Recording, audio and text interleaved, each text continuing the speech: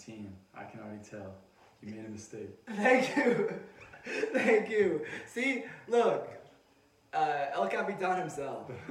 I got the captain's endorsement, but it's just 5 years too late. 5 years too late, AJ. But nah, man, tell me your soccer story, man. Yeah, so my dad was a big soccer guy growing up his whole life, and so pretty much when I was 4 years old, started playing. And I played at SSA club near here my entire life, actually, which was interesting because a lot of my teammates, guys that play on the Harrison team now, Nick and Tyler and Mikey, we all played together when we were little. And a lot of them left, played at different clubs, but I always stayed at SSA. And it was good. I played center back, defender up until sophomore year. Okay. I only played that. And I always wanted to play midfield, but no coach ever let me play midfield Right. until Coach Gross did sophomore year. And now I absolutely love playing midfield, and I'm actually going to go play college soccer doing this. So. Wow. So it just took one guy to believe in you, Yeah. and that guy was Grossi, Coach Gross himself, right? Mhm.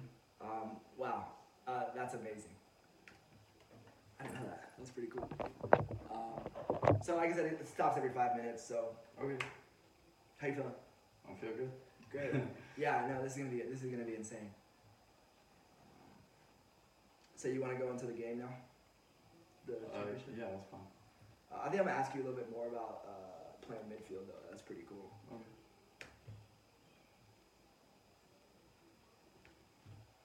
Okay, yeah. So Coach Gross was the first coach to ever put you in the midfield. What did you play like a CDM or you played like center mid? It was pretty much center mid. Center mid. Yeah, center. And how would you describe your game? Like box to box?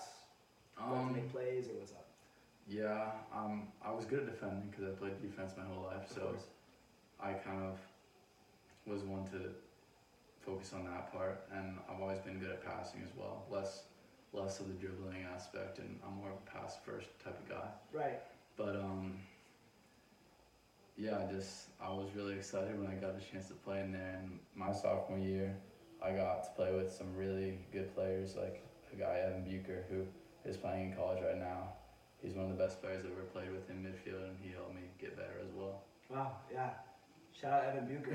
Evan Bucher's like an attacking guy or box to box. He pretty much played the same as me, so we played together in there, and it was good. We worked well together. Yeah. We all play like a 4-2-2, 4-4-2, or. We play a 4-3-3, 4-2. but honestly, all three of our midfielders kind of interchange pretty easily. So we don't really have a designated defensive and attacking guy. We kind of just switch it out Right. throughout the game, but so it works well. Yeah, cool. Yeah, I remember that now because we played a 4-3-3 during tryouts, and that was the most difficult part because I played basketball. If you ask anybody, my basketball strengths are defense and passing, right? Mhm. So I'm right there with you. I'm like defensive minded, like I want to win balls, Yeah. and I want to challenge you, and I'm just gonna hound you, you know. Like I like to think I'm like a taller N'Golo Kante, you know, just everywhere. So like when I was playing in that 4-3-3, like the rotating midfield, it was difficult for me because I had to have a lot of technical ability because, like you said, they interchange. You know, I felt like if I was able to just sit back there, you know, just be a ball winning like CDM, it may have been a different story for me.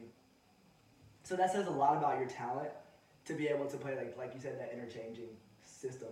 What do you think about that? I think I agree with you, and I think it helps for me because the guys I play with in there I've known for a long time, so we kind of like understand like, okay, so